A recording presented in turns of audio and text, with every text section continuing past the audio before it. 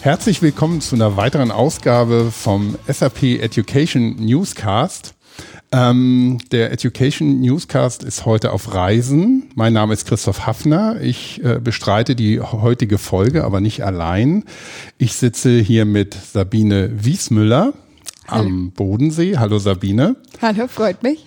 Und zwar sitzen wir hier gemeinsam in der Zeppelin-Universität an einem sonnigen Novembertag bei herrlichem Wetter mit Blick auf den schönen Bodensee. Also besser kann man es nicht treffen. Ihr habt es wirklich schön hier, das kann man so sagen.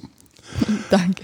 Und ja, ich freue mich, dass du dir Zeit genommen hast. Vielleicht als kurzer Background. Wir sind hier, weil es gibt einen Workshop, eine Veranstaltung und da geht es um den Bodensee Innovationscluster Digitaler Wandel. Und da sind wir auch schon bei dir und deiner Rolle. Du bist nämlich die Leiterin hier und was genau sich dahinter verbirgt, wirst du uns bestimmt gleich erzählen. Aber vielleicht erst ein paar Worte zu dir, Sabine, wer du bist. Ja, sehr gerne. Mein Name ist eben Sabine Wiesm. Ich bin zum einen Doktorandin hier an der Zeppelin-Universität und schreibe meine Doktorarbeit zur Regulierung künstlicher Intelligenz. Und zum anderen bin ich nebenbei berufstätig und leite eben das Innovationslabor von dem Bodensee Innovationscluster. Das ergibt sich daraus, dass wir das Bodensee Innovationscluster verstehen als Netzwerk der Unternehmen der Region, als mehr oder weniger losen Zusammenschluss. Und wir als Innovationslabor sind der Kern des ganzen Netzwerks. Also wir sind die operative Einheit, die sozusagen das Management des gesamten Netzwerks übernimmt, sind verortet an der Universität, sind mittlerweile auch relativ stark gewachsen seit unserer Gründung, aber da können wir gerne nochmal später drauf eingehen. Und meine Aufgabe ist es eben, die verschiedenen Themen, die wir bearbeiten, zu koordinieren und auch zum Beispiel die Durchführung von Studien, aber dazu gern im Verlauf des Interviews mehr. Ja, Frage wäre, warum gibt es überhaupt ein Innovationscluster zum digitalen Wandel hier in der Region? Ja, wir können es uns schon vorstellen, aber du wirst es uns sicher erzählen. Das ist eine sehr gute Frage. Bei uns hat sich das tatsächlich daher ergeben, dass wir bereits seit längerem Kontakte zu der SAP, zu den Sustainability Labs hier in Markdorf haben, also vor allem auch mit dem Carlo Bevoli.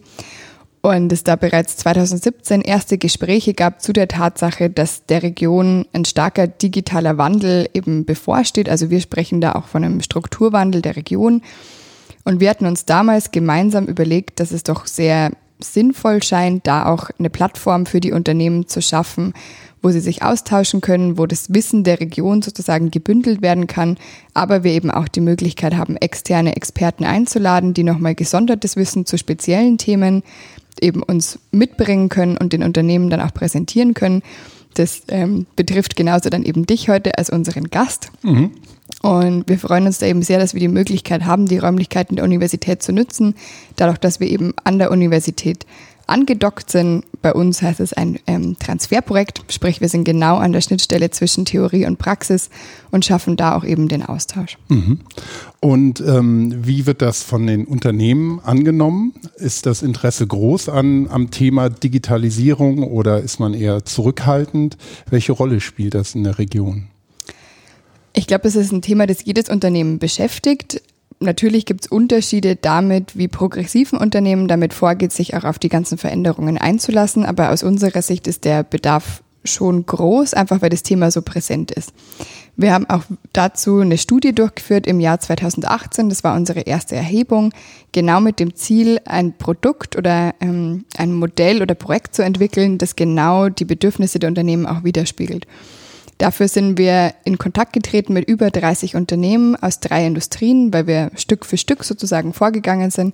Wir haben mit Entscheidungsträgern und Geschäftsführern von über 30 Unternehmen gesprochen. Das waren 2018 die Industrien Automotive, Maschinenbau und IT und haben da einfach mal begonnen zu fragen, wo die Unternehmen sich verorten würden auf dem Prozess zwischen Digitalisierung und digitaler Transformation. Also wie nehmen sie ihren eigenen Fortschritt wahr, aber was sehen sie auch für Herausforderungen und Risiken? Und da war in den Interviews schon für uns deutlich zum einen, dass es sehr viel Wissen gibt, auf alle Fälle in der Region, Aber auch, dass es ein bisschen an Austausch fehlt oder auch der Möglichkeit, sich miteinander zu vernetzen oder wirklich auch mit Gleichgesinnten. Also wir hatten ja auch gezielt Entscheidungsträger im Unternehmen angesprochen, wirklich mit Personen, die vor ähnlichen Herausforderungen stehen, die auch strategisch arbeiten, sich da gemeinsam sozusagen auf neutralem Raum austauschen zu können. Das war auf jeden Fall eine Sache oder ein Angebot, das in der Region bisher noch fehlt. Und da wollen wir eben genau andocken. Und du hast schon das Stichwort gegeben, Wissen. Wissen ist natürlich bei jedem Wandel, bei jedem auch Strukturwandel ein ganz wichtiger Punkt. Und Wissen wird immer von Menschen getragen. Also es geht wieder einmal mehr um Menschen in einem Wandel. Das ist ja auch so ein bisschen ein Leitthema von unserem Podcast. Und es ist auch ein Leitthema in eurem Innovationscluster. Kannst du da vielleicht ein bisschen was zu sagen, welche Rolle Lernen hier spielt? Ja, auf jeden Fall. Also Lernen spielt für uns eine zentrale Rolle. Wir haben jetzt ja einen Innovationskreis zum Thema lebenslanges Lernen, der gezielt dieses Thema ja auch im Titel trägt. Aber wir sehen uns schon im Großen und Ganzen auch als Plattform zur Wissensgenerierung. Also auch zur Sammlung von Wissen, zur Generierung von neuem Wissen, aber auch zur Weitergabe von Wissen. Also wenn ich nochmal auf die Studie zurückgehe, wir hatten die Unternehmen ja auch gefragt, was sehen sie als die großen Herausforderungen neben den Chancen der Digitalisierung und haben dann auch die Ergebnisse aus den Interviews gerankt nach der Häufigkeit der Nennung. Und in jeder Studie wollen wir 4 Themen herauskristallisieren, zu denen wir arbeiten wollen. In der ersten Studie waren das die Themen Cybersecurity und Artificial Intelligence, genauso wie lebenslanges Lernen, also HR-Fragen, wie kann ich meine Mitarbeiter im Unternehmen mitnehmen, also zum einen über die Technologieakzeptanz, aber auch über die lebenslange Lernen, den Ansatz des lebenslangen Lernens per se. Und das 4. Thema war digitales Nachhaltigkeitsmanagement. Zu den 4 Themen arbeiten wir jetzt. Und wir haben immer eine Konferenz, die den Titel oder das Thema trägt, zum Beispiel jetzt eben lebenslanges Lernen, und dann im Anschluss beginnt ein einjähriger Arbeitskreis. Und eine dieser Treffen eben von diesem Arbeitskreis haben wir ja heute. Und da geht es ganz gezielt darum, jedes Mal ein Unterthema zu bearbeiten. Also bei dem Thema lebenslanges Lernen haben wir ja heute auch zum Beispiel die Frage, wie kann ich die neuen Medien einsetzen, wie kann ich auch digital Lernformate schaffen. Und nächstes Mal zum Beispiel geht es auch um Mobile Experiences. Und so versuchen wir Stück für Stück Unterthemen der genannten Themen aus den Interviews abzuarbeiten und jedes Mal wirklich neues Wissen zu schaffen. Wir haben dazu Impulsvorträge von unseren Experten und zu jedem Impulsvortrag gibt es danach einen gemeinsamen Workshop, wo unsere Teilnehmer miteinander in Gruppen arbeiten, weil wir eben denken, dass zum einen der Input von neuem Wissen wichtig ist, aber dann auch sehr wichtig ist, das Wissen im Transfer direkt anzuwenden und insbesondere eben im Austausch mit den Gleichgesinnten, also mit anderen Unternehmensvertretern aus der Region, wo sich idealerweise am Schluss dann auch ein eigenes Netzwerk ergibt. Also das Ziel wäre tatsächlich, dass aus unserem ganzen Unternehmensnetzwerk sich pro Innovationskreis kleine Gruppen bilden, die natürlich auch alle anderen Unternehmen kennen, mit denen wir zusammenarbeiten, aber wo wirklich auch ein vertrauensvolles Verhältnis besteht, wo man sich auch gegenseitig mal um Hilfe bitten kann. Weil viele der Themen, die wir eben hier identifizieren, auf einer doch höheren Ebene wichtig sind für die Unternehmen und es schwer ist, genau diese Themen selbst zu lösen. Das ist im Bereich lebenslanges Lernen mindestens so eine große Herausforderung wie bei Technologien, aber ich denke schon, dass zum Beispiel gerade bei künstlicher Intelligenz es ein Thema ist, das sehr deutlich zeigt, dass da nicht ein Unternehmen selbst die Lösung finden kann. Also da ein Netzwerk zu haben und auch Partner in der Region zu finden, ist, glaube ich, sehr, sehr hilfreich. Und bei lebenslanges Lernen hatten wir eben ja auch schon eine Veranstaltung, wo das sehr gut angenommen wurde. Und heute haben wir ja das 2. Treffen unseres Innovationskreises und da hoffen wir natürlich, dass es genauso gut weitergeht. Du hast Herausforderungen angesprochen. Hast du da vielleicht ein paar konkrete Beispiele, die dir von den Unternehmen zurückgespielt wurden? Vielleicht auch gerade von kleinen oder mittelständischen Unternehmen, wo vielleicht auch noch einfach nicht Infrastrukturen, Erfahrungen in so größerem Maße da sind, wie vielleicht bei großen Konzernen? Was wir bei kleinen Unternehmen zum Beispiel oft sehen, ist natürlich die Tatsache, dass mittlerweile der Wettbewerb auch oft aus dem Ausland kommen kann. Also dass im Moment die Bücher vielleicht noch voll sind und es relativ gut läuft und natürlich schon umgestellt wurde Richtung Digitalisierung, aber aktuell vielleicht der Schritt Richtung digitale Transformation, wirklich dem Einsatz von neuen Technologien oder die Anpassung von dem Geschäftsmodell noch nicht so wichtig scheint.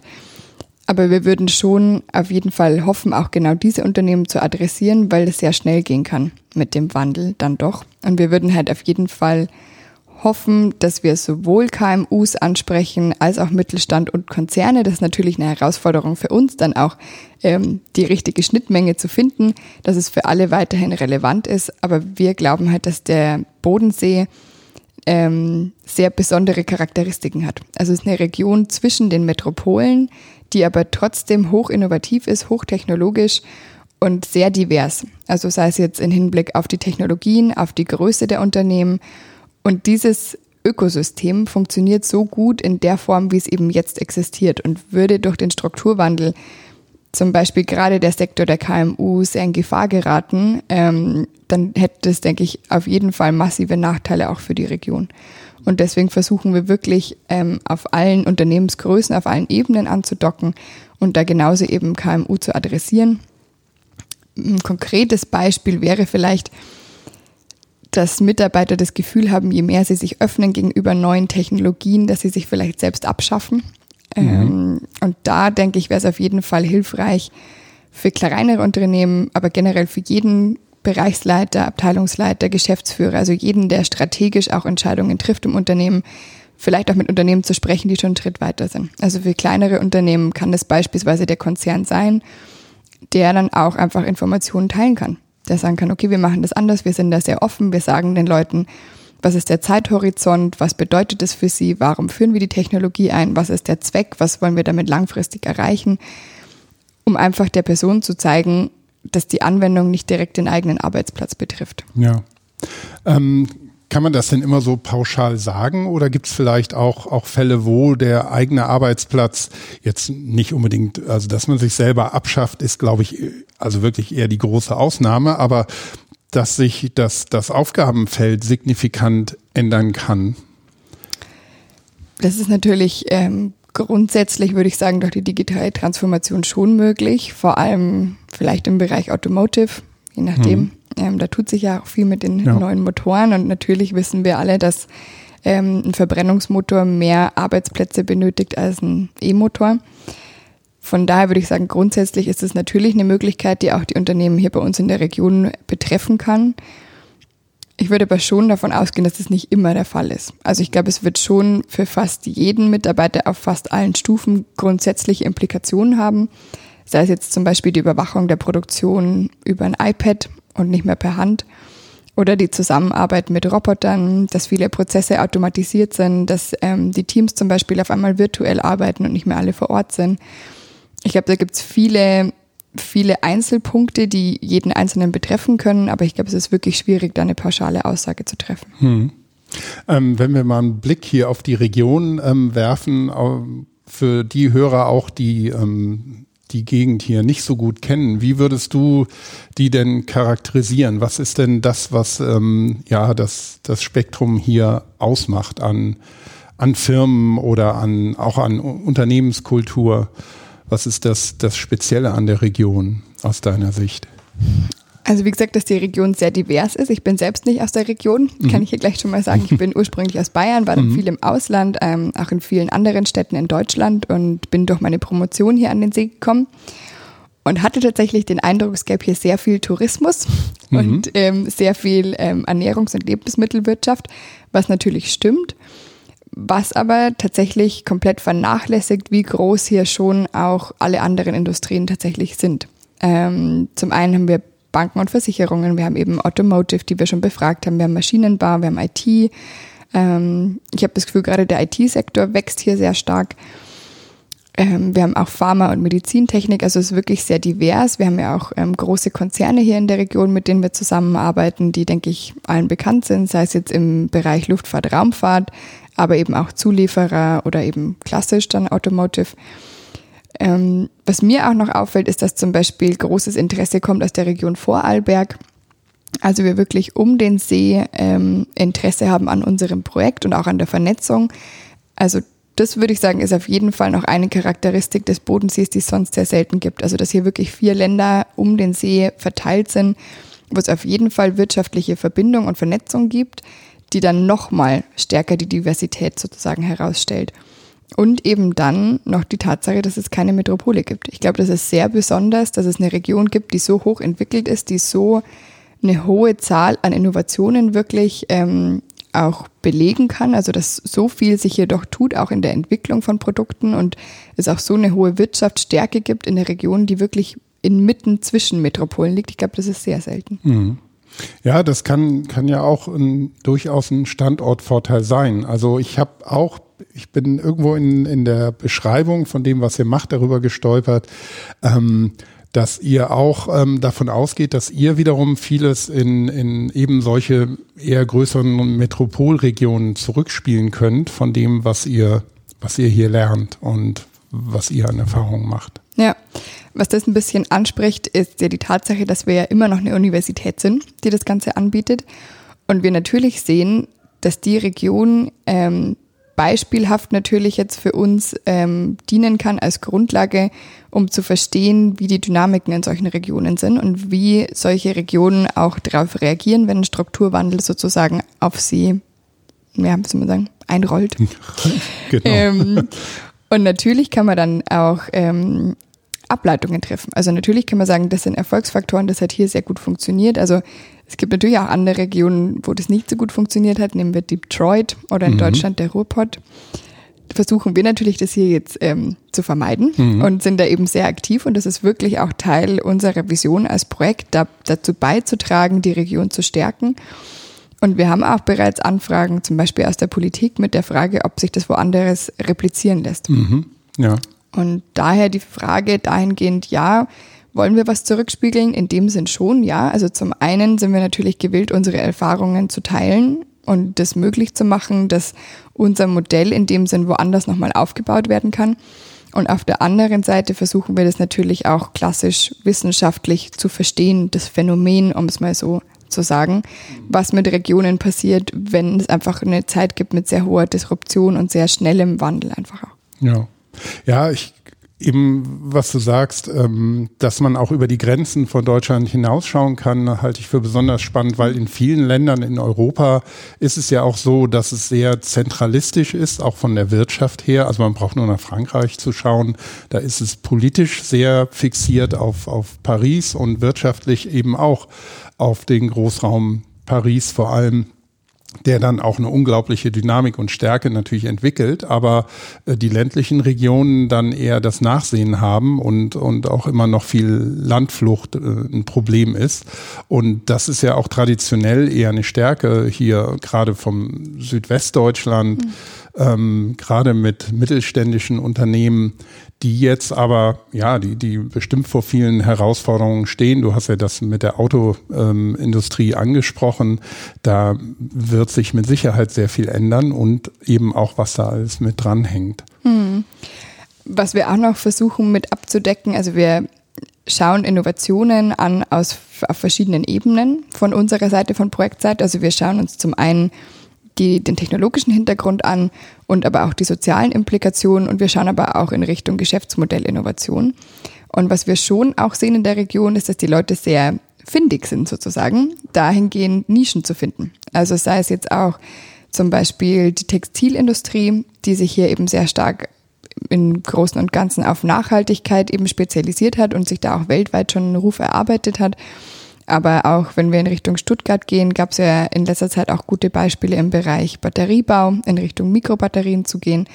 Also wir haben schon auf jeden Fall das Gefühl, dass wir ja auch noch Tüftler bei uns hier haben, die die deutschen Tugenden vielleicht dahingehend hochhalten, dass eben genau das ja das ist, was wir traditionell immer schon sehr gut konnten, nämlich die Entwicklung eben und die wirklich hohe Qualität von den Produkten selbst. Und ich glaube, das ist auch weiterhin nochmal eine große Stärke der Region. Ja, ist auch der Begriff Tüfteln gefällt mir gut. Innovation klingt schon immer so ein bisschen standardisiert oder akademisch, also dieses Tüfteln und Ausprobieren und sich an irgendwas versuchen oder einfach neue Erfindungen zu machen. Erfindungen sagt man ja auch nicht mehr, ne? Das, Heute sind es dann die Patente, die zählen. Ja. Aber dahinter steckt ja immer eine Idee und dann eine Verwirklichung und eine Umsetzung von der Idee. Und das, glaube ich, auch ist gerade auch hier in der Region wirklich eine Stärke, die man auch mit solchen Initiativen, wie ihr das hier macht, natürlich auch vorantreiben kann. Ja. Ich hätte noch eine Frage auch im Hinblick auf die Universität, weil wir sitzen hier in der Zeppelin-Universität und das Ganze findet ja auch hier statt, wie du schon beschrieben hast. Wenn wir mal von den Unternehmen weggehen, ja auf die Vorstufe für viele, die eben studieren, bevor sie dann arbeiten, welche Rolle spielt denn hier zum Beispiel das digitale Lernen für die Studenten? Ist das Alltag oder ist es 50-50 oder ist es eher noch nur ein kleiner Teil? Wie sieht das aus? Also man muss dazu sagen, dass wir hier eine Besonderheit sind, was die Universitätsstruktur angeht, weil wir eine private Universität sind hier am Bodensee, was in Deutschland relativ selten ist. Also es gibt nur eine Handvoll Universitäten, die privat sind. Die meisten Universitäten sind ja öffentlich und sind dadurch staatlich gefördert. Was das für uns bedeutet, ist im Hinblick auf die Lehre, dass wir ein bisschen mehr Freiheiten haben. Das heißt, natürlich sind alle Studiengänge akkreditiert, aber die Form sozusagen, wie gelehrt wird, wie die Kurse ablaufen, wie auch das generelle Studium strukturiert ist, das ist schon ein bisschen anders als an öffentlichen Universitäten. Das kann ich zum Beispiel sagen, weil mein Hintergrund, also mein Studium war an öffentlichen Universitäten und hier jetzt in der Lehre und auch was ich so beobachten kann bei meinen Kollegen, ist es schon ein bisschen innovativer. Mhm.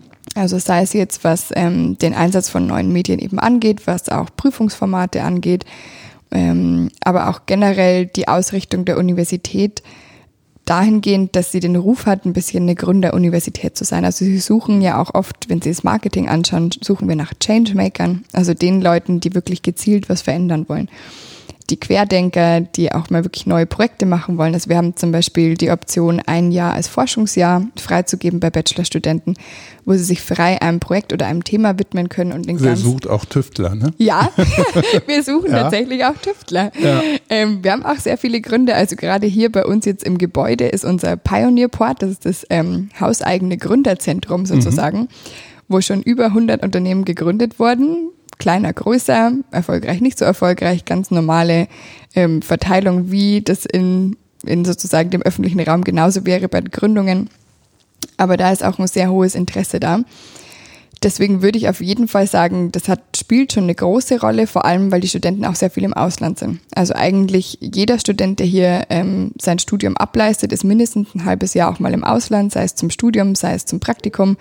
Und da habe ich schon das Gefühl, dass das sehr gut angenommen wird, auch aus der Ferne sozusagen noch zugreifen zu können auf die Angebote.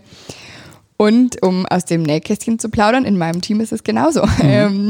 Also wir haben auch einen großen Anteil studentischer Mitarbeiter, wo wir aber wirklich sagen, wir halten die Hierarchien sehr flach. Jeder bearbeitet die Themen, die er gut kann. Und ob es jetzt ein Masterstudent ist, der vorher schon gearbeitet hat und nochmal zurück an die Uni kommt, oder ein Bachelor, der aber schon einfach sehr viel Expertise in seinem Bereich hat, das zählt bei uns in dem Sinn jetzt nicht. Und ich hatte schon die lustigsten Konstellationen. Während dem Praktikum hat einer am Wochenende gearbeitet oder aus Kopenhagen wurde schon gearbeitet oder wird tatsächlich im Moment noch gearbeitet. Ein Kollege war ein paar Wochen in Brasilien und hat uns zurückgeskypt vom Amazonas. Also von daher würde ich sagen, die digitalen Fähigkeiten sind schon notwendig. Ja, das sind natürlich besonders schöne Beispiele, wenn man in Kopenhagen sitzt und trotzdem weiterarbeiten kann. Das ist ja auch tatsächlich das, wo man, ich auch aus dem Nähkästchen plaudern kann. Wir haben bei SAP etwas, das sich Mobile Work nennt, wo ich mir auch praktisch aussuchen kann, von wo aus ich arbeite. Ich kann jetzt nicht dauerhaft mich in Kopenhagen niederlassen zum Arbeiten, aber das liegt dann vor allem an den steuerrechtlichen Fragen, welches Land dann die Steuern bekommt, die ich bezahlen muss. Ja, die Schweiz soll da sehr gut sein. Ja, also das sind dann eher noch so ungelöste, politische oder nationale Problematiken, aber in manchen Unternehmen und Universitäten, wie man sieht, scheint ja das auch, wenn immer es geht, auch anzukommen, was ja auch eine schöne Entwicklung sein kann. Also das sehen wir tatsächlich auch also ich sehe das in meiner Forschung auch, was zum Beispiel die Regulierung von künstlicher Intelligenz angeht, im Arbeitsalltag, aber genauso auch in der Wirtschaft, dass die Region, also Regionalität, einen sehr hohen Wert hat und glaube ich auch in der Zukunft noch einen höheren Wert haben wird, aber dann auch eine supranationale Perspektive. Also wenn wir zum Beispiel KI anschauen, die meisten Beschlüsse sind auf EU-Ebene, es gibt viele Werte oder erste Richtlinien, die auf EU-Ebene sozusagen entwickelt werden, was ja ein bisschen auch dahin geht, dass die Technik und auch die Wirtschaft und auch die Gesellschaft vielleicht eben schon bereit wäre, mobiler zu werden, aber es oft halt noch sozusagen alte Konstrukte sind, die es ein bisschen aufhalten. Also auch die Universität zielt darauf ein bisschen ab, dass wir schon in der Region sehr stark verortet sind. Und das zeigt ja auch unser Projekt hier, dass wir auch versuchen, der Region was zurückzugeben. Ne? Als Universität, die hier ja schon jetzt seit noch nicht so langer Zeit, wir sind eine sehr junge Universität, aber jetzt doch schon die gesamte Historie hier vor Ort eben ist und auch mit den Unternehmen und auch der Stadt sehr eng verwoben arbeitet. Also würde ich sagen, ist das der eine Faktor, aber der andere eben, das hatten wir auch angesprochen, ist natürlich sehr stark ausgerichtet auf Internationalisierung und globale Themen, globale Trends. Also da auch genau dieses Spannungsfeld zu bedienen, das versuchen wir zum einen in der Lehre, in unserem Projekt, aber natürlich auch in der Forschung oder auch unserer Arbeit und den Treffen hier. Ja, und ich glaube auch, also ich kann mir auch vorstellen, dass der Standort sowieso auch attraktiv ist, nicht nur zum Studieren, sondern durchaus auch, um ein Unternehmen zu gründen oder ein Start-up anzufangen, auch oder vielleicht auch gerade weil so eine große Metropole fehlt, ist dennoch, glaube ich, die Lebensqualität hier sehr hoch und es gibt ja viel dann eben verteilt um den ganzen Bodensee herum und wie gesagt, verschiedene Länder auch noch. Also da sind, glaube ich, schon viele Inspirationsquellen auch vorhanden, wo man sehr gut drauf aufbauen kann. Ja, auf jeden Fall. Vielleicht zum Abschluss hättest du noch ein paar Tipps oder Hinweise, wenn ich jetzt mehr über den Innovationscluster hier herausfinden möchte. Wo wende ich mich da am besten hin? Wo finde ich was? Okay, also wir haben natürlich eine Homepage. Auf der Homepage der Zeppelin-Universität haben wir eine Unterseite, die ist relativ gut zu finden, weil sehr prägnant. Und zwar www.zu.de/BIC. BIC, das ist unsere Abkürzung hier. Alle am See kennen uns unter BIC.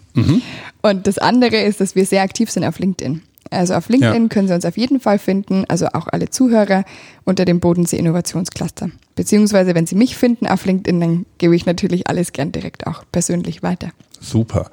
Und ich sehe sie hier vor uns liegen, die Studie.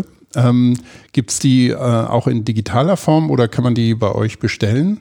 Genau, die Studie, von der wir gesprochen haben, das ist die Erhebung aus dem Jahr 2018. Wir werden jetzt alle 2 Jahre eine Studie durchführen. Das heißt, ab Januar 2020 ist unser nächster Zyklus geplant sozusagen, wo wir die nächsten Interviews führen werden hier in der Region. Die gibt es natürlich auch digital und zwar auf unserer Homepage. Wenn jemand Interesse hat, das Original zu erhalten, schicken wir das aber auch gerne per Post. Super. Gut, also meine Fragen sind soweit beantwortet. Ich weiß nicht, ob es noch was von dir gibt, was du noch hinzufügen möchtest. Nein, ich würde sagen, alles beantwortet. Ich freue mich auf eine schöne Veranstaltung heute und bedanke mich für die Einladung. Es wird auch um Podcasts gehen. Kann man schon mal ein bisschen spoilern. Ja, kleiner Ausblick. Genau, und ich freue mich auch und ich freue mich, dass du dir die Zeit genommen hast und ich hoffe, es hat auch den Hörern gefallen. Ich möchte mich an der Stelle auch nochmal intern vom Podcast bei den Kollegen von OpenSAP bedanken. Das passt eigentlich auch zur Universität. Es ist keine Uni, aber ein bisschen ähnlicher Ansatz, die das Thema Podcasten bei SAP auch sehr stark vorantreiben und da eben auch die Plattform bieten, dass wir die Podcasts darüber rausspielen können. Also einfach auf opensap.com gehen, da findet man dann alle unsere Podcasts und wenn euch oder Ihnen die Ausgabe hier gefallen hat, ruhig Feedback über LinkedIn oder Twitter geben oder ein paar Sternchen auf iTunes ist auch was, worüber wir uns freuen. Und ich bedanke mich nochmal ganz herzlich bei dir. Sehr gerne, vielen Dank.